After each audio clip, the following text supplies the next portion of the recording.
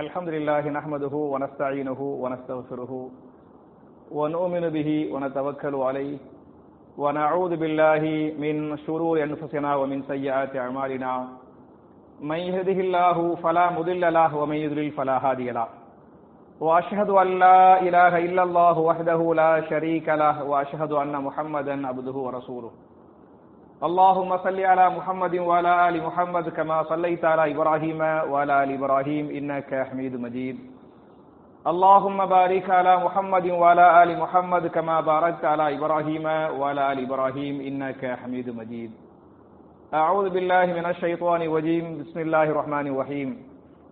يا أيها الناس اتقوا ربكم الذي خلقكم من نفس واحدة وخلق منها زوجها وبث منهما رجالا كثيرا ونساء واتقوا الله الذي تساءلون به والأرحام إن الله كان عليكم رقيبا. يا أيها الذين آمنوا اتقوا الله حق تقاته ولا تموتن إلا وأنتم مسلمون.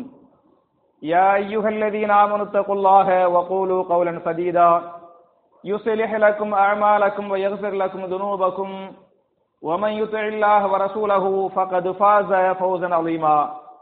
قال رسول الله صلى الله عليه وسلم فإن خير الحديث كتاب الله وخير الهدي هدي محمد صلى الله عليه وسلم وشر الأمور محدثاتها كل محدثة بدعة وكل بدعة ضلالة وكل ضلالة في النار.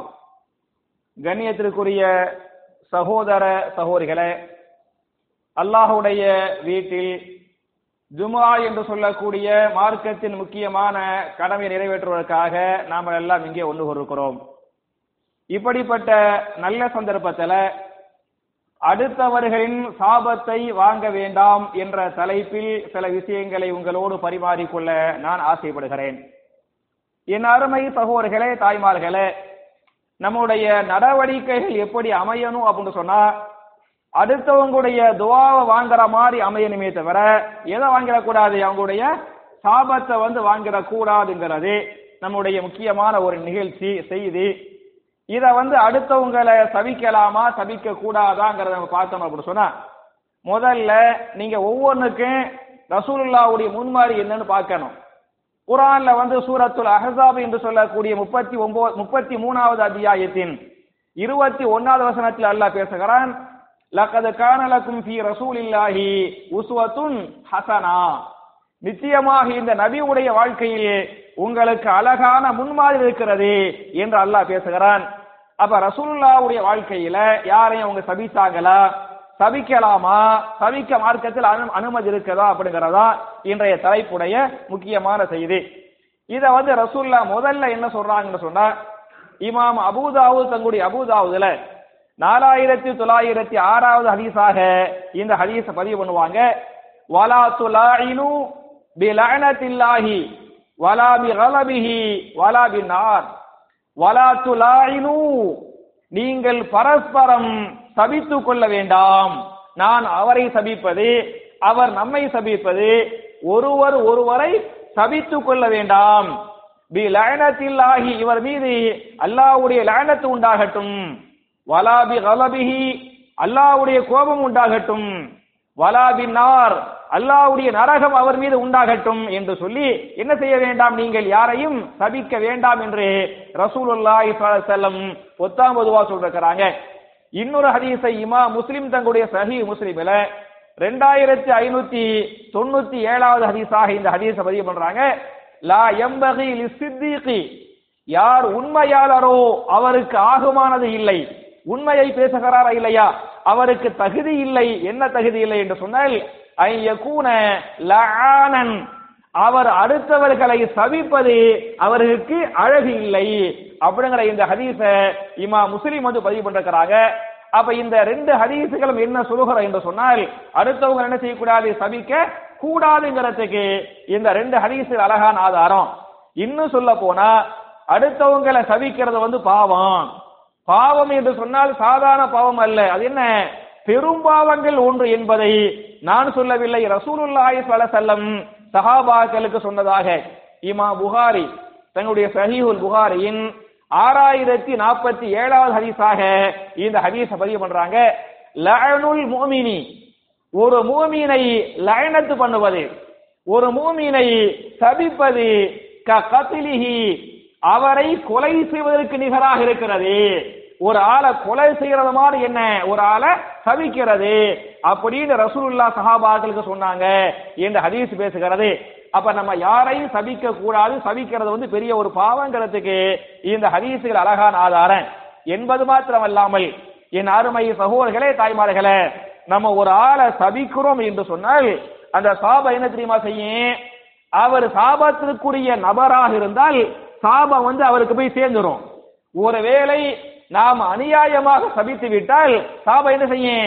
Return ஆகிரும். அவரை நல்லவரே அநியாயமா சபிச்சுட்டோம் அப்படின்னு சொன்னமாக அந்த சாபம் அவருக்கு போகும். அவர் தகுதி உள்ளவர் இல்லை என்ற காரணத்தால் அப்படி ரிப்பீட் ஆகும். ரிப்பீட் ஆகி நம்ம மேல என்ன செஞ்சிட அந்த சாபம் பழிச்சேனே என்கிற இந்த ஹதீஸை இமாம் அபூதாவுத் அவர்கள் தங்களுடைய அபூதாவுதுல 4905வது ஹதீஸாக இந்த ஹதீஸை பதிவு பண்றாங்க. நீங்கள் யாரையும் சபிக்க வேண்டாம், இல்லா ரஜாத்தி இலா காயிலிஹா, நீங்கள் அநியாயமாக சபித்து விட்டால் அது ரஜாக திரும்பிவிடும், உங்கள் மீது அது திரும்பிவிடும் சொன்ன இந்த ஹதீஸை இமாம் அபூதாவுத் பதிவு பண்றாங்க. அப்ப இந்த ஹதீஸுகள் தரக்கூடிய பாடங்கள் என்ன என்று சொன்னால், யாரையும் அநியாயமா என்ன செய்யக்கூடாது, சபிக்க கூடாதுங்கிறதுக்கு இந்த ஹதீஸுகள் ஆதாரம். அதே சமயத்தில் ஒருவன் அநியாயக்காரன், அக்கிரமக்காரன், அநியாயங்கள் அக்கிரமங்களில் எல்லை மீறுகிறான், அப்படிப்பட்ட பெரும்பாவிகளை என்ன செய்யலாம், சபிச்சுக்கலாம். அதுக்கு மார்க்கத்துல அனுமதி உண்டு. எவ்வளவுதான் சொல்லி பார்க்கிறோம், கேட்கல. முஸ்லிம்களை கூண்டோடு அழித்துக் கொண்டிருக்கிறார்கள். இது மாதிரியான அநியாயக்கார அக்கிரமக்கார கூட்டங்களாக இருந்தால் அவர்களை நீங்க சபிச்சுக்கிறலாங்கிறத நான் சொல்லல, ரசூலுல்லாஹ் அனுமதிக்கிறாங்க என்பதை நீங்கள் புரிந்து கொள்ள வேண்டும். உதாரணமாக அநியாயக்காரர்களை சபிக்கலாங்கிறதுக்கு முதல் ஆதாரம் என்ன என்று சொன்னால், அல்லாஹ்வே அநியாயக்காரர்களை சபிக்கிறான். யாரை சபிக்கிறான்? அபூலஹபை அல்லாஹ் சபிக்கிறானா இல்லையா? தப்பத் யதா அபீலஹபின் வ தப், அபூலஹபும் அவனுடைய 2 கரங்களும் நாசமாகட்டும் என்று அல்லாஹ் பேசுகிறானே. இந்த தப்பத் யதா அபீலஹபி வ தப் என்ற வசனம் எப்போது அருளப்பட்டது என்று சொன்னால், நபிகள் நாயகம் ஸல்லல்லாஹு அலைஹி வஸல்லம் ஆரம்ப காலகட்டம். அப்ப அவங்களுடைய சொந்த பந்தங்களை கூப்பிடுறாங்க. சொந்த பந்தங்களை கூப்பிட்டு ஒரு மலைக்கு பக்கத்தில் வைத்து விட்டு சொல்வார்கள், என்னுடைய சொந்த பந்தங்களே, இந்த மலைக்கு பின்னால் ஒரு பயங்கரமான ஒரு படை பட்டாளம் வந்து கொண்டிருக்கிறது, அந்த படை பட்டாளம் உங்களை எல்லாம் அழிக்க போகிறது என்று நான் சொன்னால் நீங்க எல்லாம் நம்புவீங்களா அப்படின்னு ரசூலுல்லாஹ் கேட்டாங்க. சொந்தக்காரவங்கள சொன்னாங்க, நாங்க கண்டிப்பா நம்புவோம். ஏன் நம்புவோம்? நீங்கள் அல் அமீன், நீங்கள் அஸ்ஸாதிக், நீங்கள் உண்மையாளர் என்ற காரணத்தால உங்க பேச்ச நாங்க நம்புவோம் அப்படின்னு அவங்க எல்லாம் சொன்னாங்க.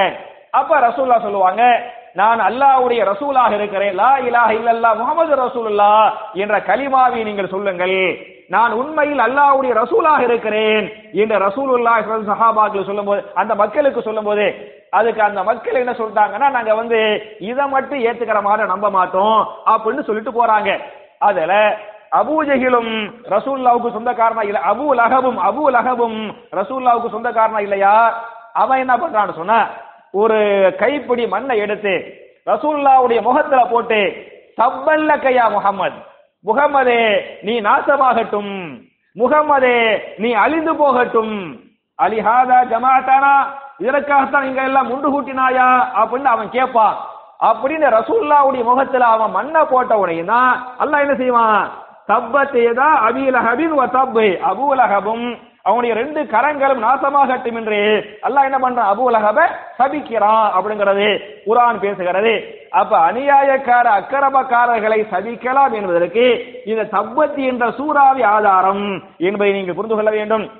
என்பது மாத்திரமல்லாமல் ரசூலுல்லாஹி ஸல்லல்லாஹு அலைஹி வஸல்லம் சில பெரும் பாவிகளை சபிச்சாங்களா, சபிக்கலையா?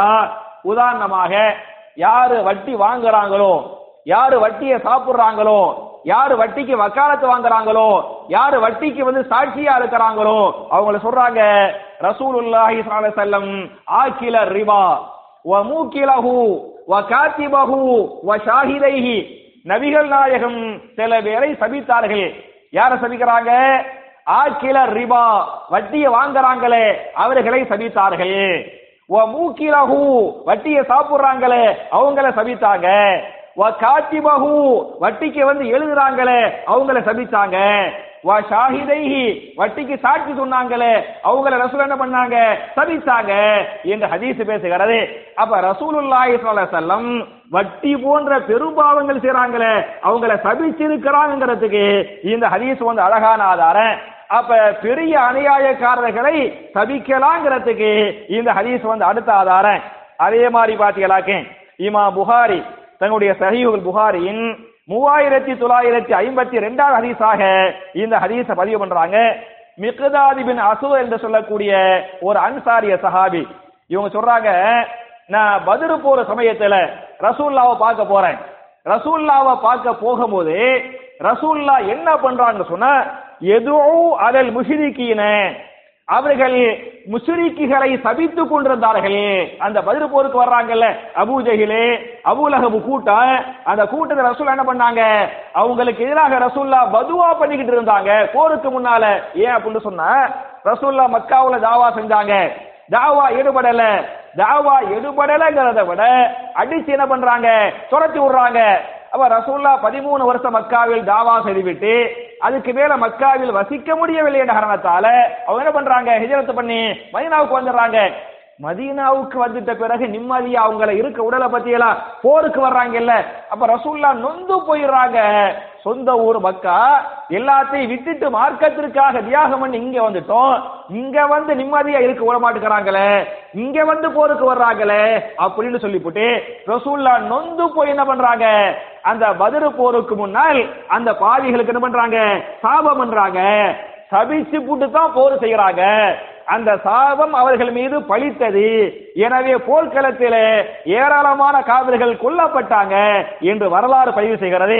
அப்ப என் அருமை சகோதரர்களே, ரசூலுல்லாஹி ஸல்லல்லாஹு அலைஹி வஸல்லம் பத்ர் போருக்கு முன்னால அந்த அநியாயக்கார அக்கிரமக்காரர்கள் என்ன பண்ணாங்க?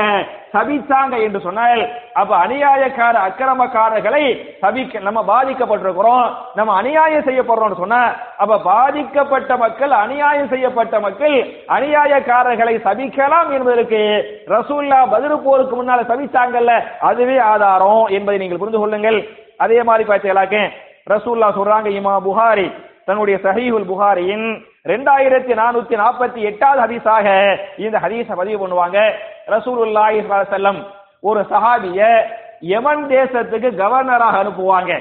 கவர்னராக அனுப்பப்பட்ட சஹாபி யார் என்று சொன்னால் முஆத் பின் ஜபல் ரலியல்லாஹு அன்ஹு யமன் தேசத்துக்கு கவர்னராக அனுப்பப்படுவாரு.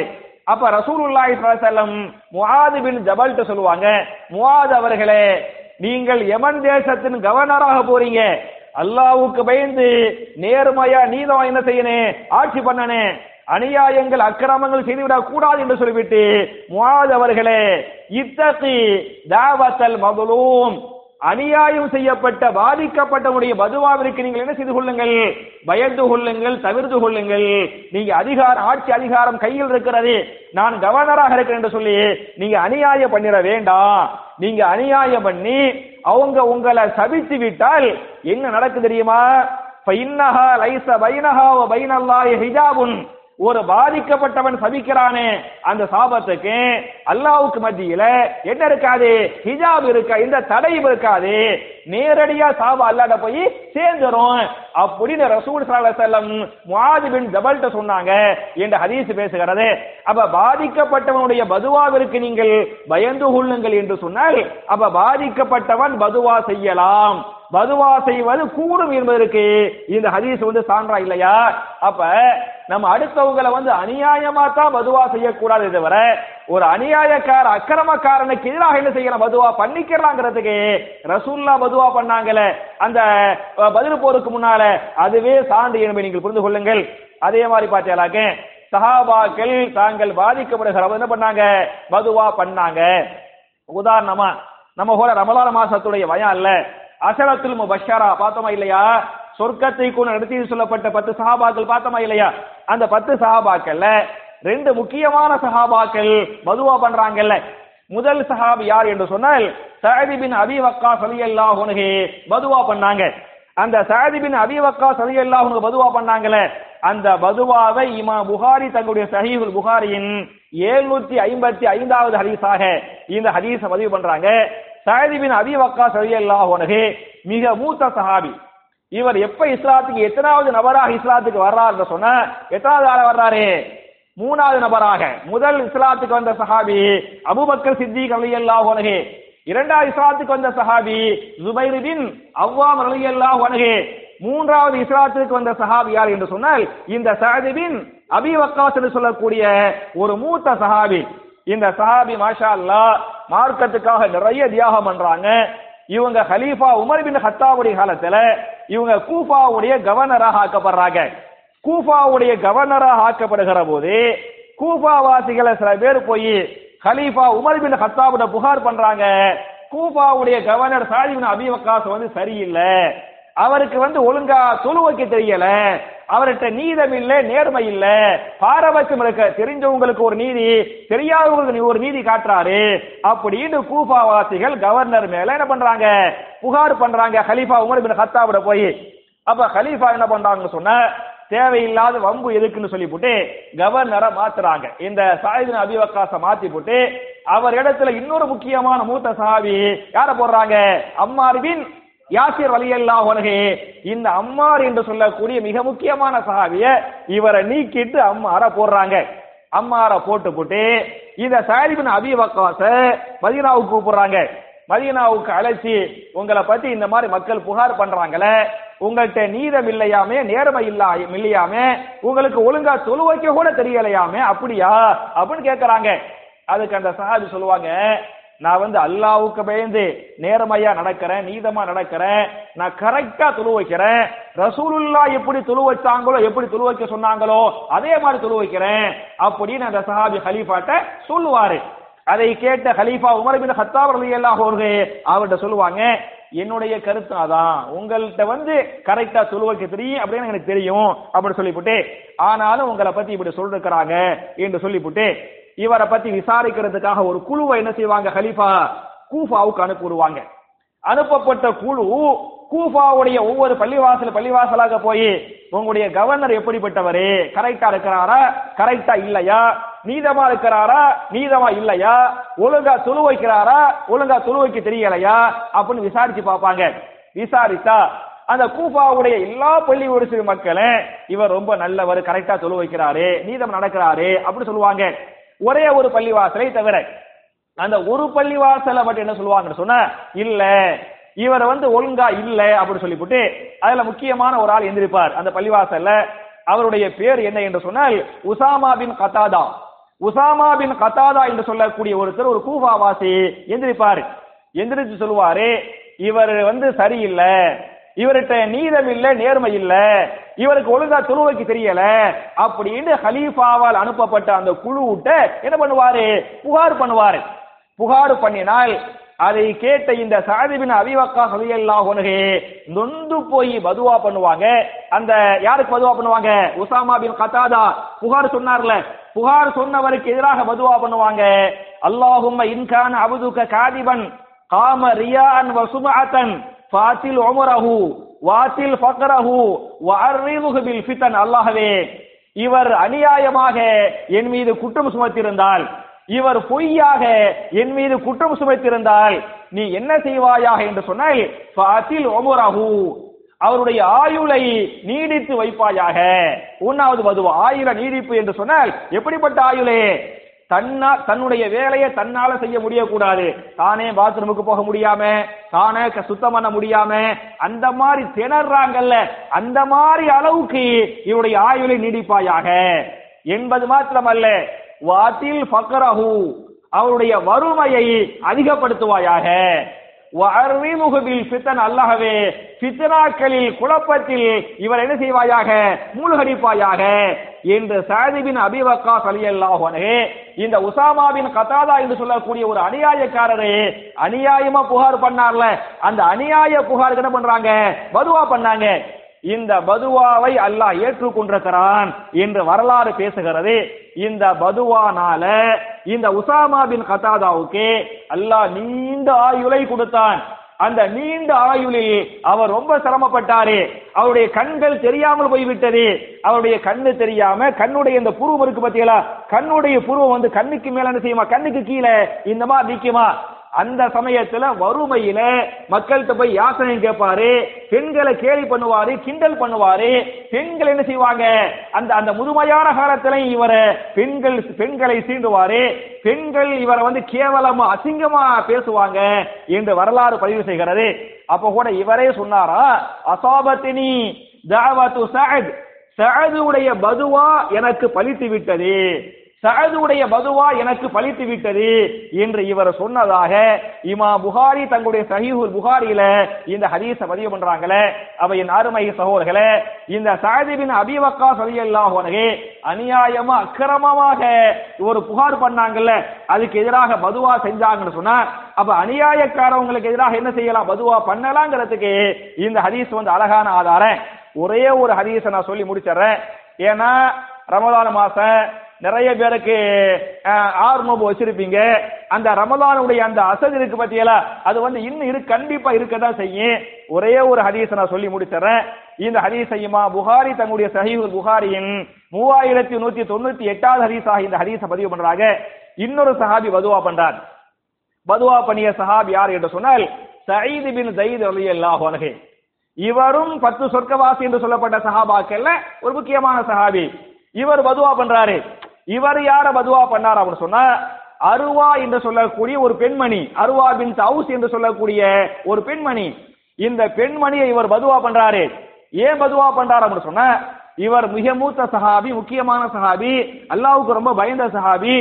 இவர் மேல இந்த அருவா பின் உவைஸ், அருவா பின் தௌஸ் என்று சொல்லக்கூடிய பெண்மணி நேரா கவர்னர்ட்ட போய் ஒரு புகார் தர்றாங்க. அன்றைய கவர்னர் யாரு, மர்வான் பின் ஹக்கம் கவர்னராக இருக்கிறாரு. மர்வான் பின் ஹக்கம் மதீனாவுடைய கவர்னரு. அவர்கிட்ட போய் புகார் பண்றாங்க, இந்த சயீத் என்ன செய்து விட்டார் என்று சொன்னால், என்னுடைய இடத்தை அபகரித்துக் கொண்டார், இந்த இடம் எனக்கு சொந்தமான இடமாக இருக்கிற என் இடத்தை சயீத் அபகரிச்சுட்டாரு என்று சொல்லி அருவா பின் தௌஸ் என்று சொல்லக்கூடிய பெண்மணி மர்வா பின் ஹக்கம் என்ன பண்றாரு, போய் கவர்னர்ட்ட புகார் பண்றாரு. கவர்னர் என்ன பண்றான்னு சொன்னா, இந்த சயீத இந்த சஹாபியை கூப்பிடுவாரு. சஹாபி வருவாங்க, விசாரிப்பாரு. விசாரிச்சா இல்ல, அந்த இடம் வந்து எனக்கு சொந்தமான இடம், அவங்க அநியாயமா ஏன் இடம்னு சொல்றாங்க, எல்லாத்தையும் சொல்லுவாரு. எல்லாத்தையும் சொல்லிவிட்டு அந்த சஹாபி சொல்லுவாரு, கவர்னர் அவர்களே, நான் வந்து அடுத்த ஆளுடைய இடத்தை அபகரிப்பனா, ஏன்னா நான் தான் ஒரு ஹதீஸை அறிவிக்கிறேன், ரசூல்லா என்ற சொன்னாங்க. அந்த ரசூல்லா சொன்ன ஹதீஸை இமாம் புகாரி தங்களுடைய சஹீஹுல் புகாரியில 3198வது ஹதீஸாக இந்த ஹதீஸை பதிவு பண்றாங்க.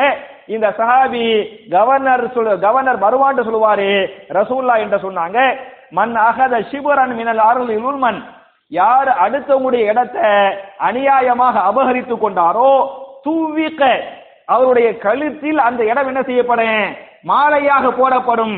எப்படிப்பட்ட இடம் என்று சொன்னால், இலா சபீன அருளீன, அந்த இடத்தை 7 பங்காக ஆக்கி, அந்த உதாரணமாக 100 அடியை அபகரித்து கொண்டால், 100 அடியை அபகரித்து கொண்டால் அல்லாஹ் என்ன செய்வானா, 700 அடி, 1000 அடி அபகரித்து கொண்டால் 7000 அடி.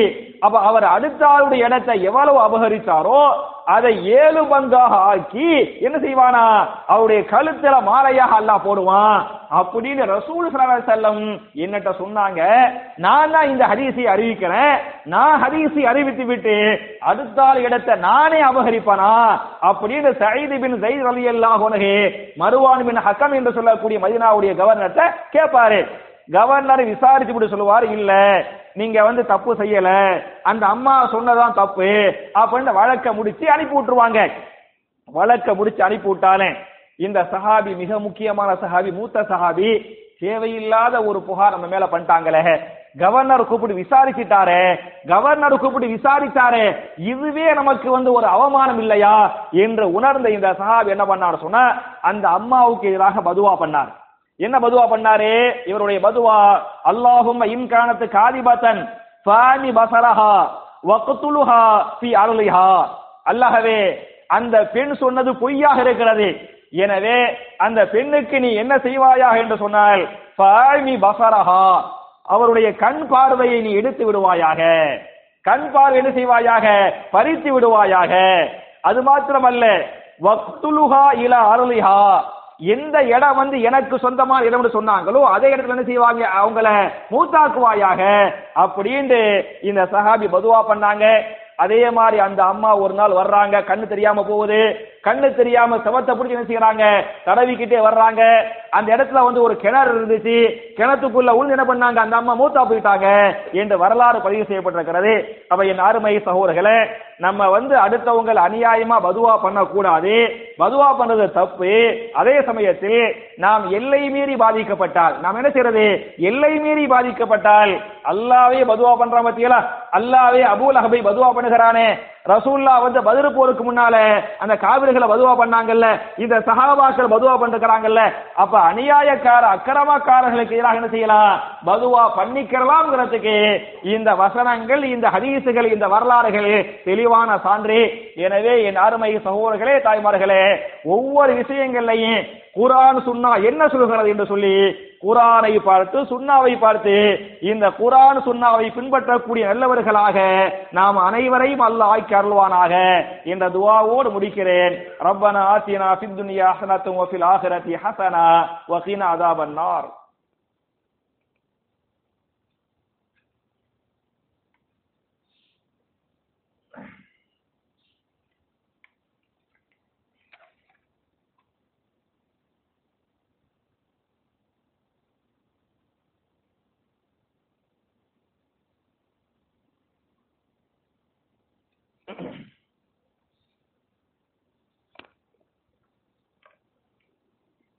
இன்னல் ஹம்துலில்லாஹ் اللهم صل على محمد وعلى ال محمد كما صليت على ابراهيم وعلى ال ابراهيم انك حميد مجيد اللهم بارك على محمد وعلى ال محمد كما باركت على ابراهيم وعلى ال ابراهيم انك حميد مجيد.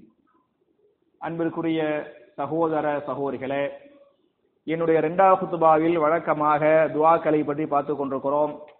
இந்த வார துஆவுக்கு முன்னால ஒரு முக்கியமான அறிவிப்பு. நான் அந்த அறிவிப்பை வந்து என்னுடைய குரூப்லயே, நம்முடைய தக்வா பள்ளிவாசல் குரூப்ல நம்ம ஏற்கனவே போட்டிருக்கிறோம். மறுபடியும் ஞாபகம் பண்றேன். நமக்கு ரொம்ப வேண்டப்பட்ட ஒரு குடும்பம், ஒரு சகோதரர், நம்முடைய சகோதர இன்ஜினியர் வந்திருக்கிறாங்க. அதாவது அவங்களுடைய தம்பி இல்லையா, அவங்களுடைய கடைசி தம்பி அலாவுதீன் பாய் உடைய கடைசி தம்பி. நான் எதுக்கு அவங்கள அடையாளப்படுத்துறேன்னு சொன்னா, மாஷா அல்லாஹ், ஒரு அண்ணன் தம்பினா சில புகழை நேரடியா சொல்லலாம், நிர்பந்த ஏற்படுகிற போது அண்ணன் தம்பி எவ்வளவு ஒத்துமையா இருக்கணுங்கிற விஷயத்துல அந்த குடும்பத்தை பார்த்து நம்ம கத்துக்கிறோம். 4 பேர் அண்ணன் தம்பிகள் அவ்வளவு பாசமா அவ்வளவு ஒற்றுமையாக இருப்பாங்க.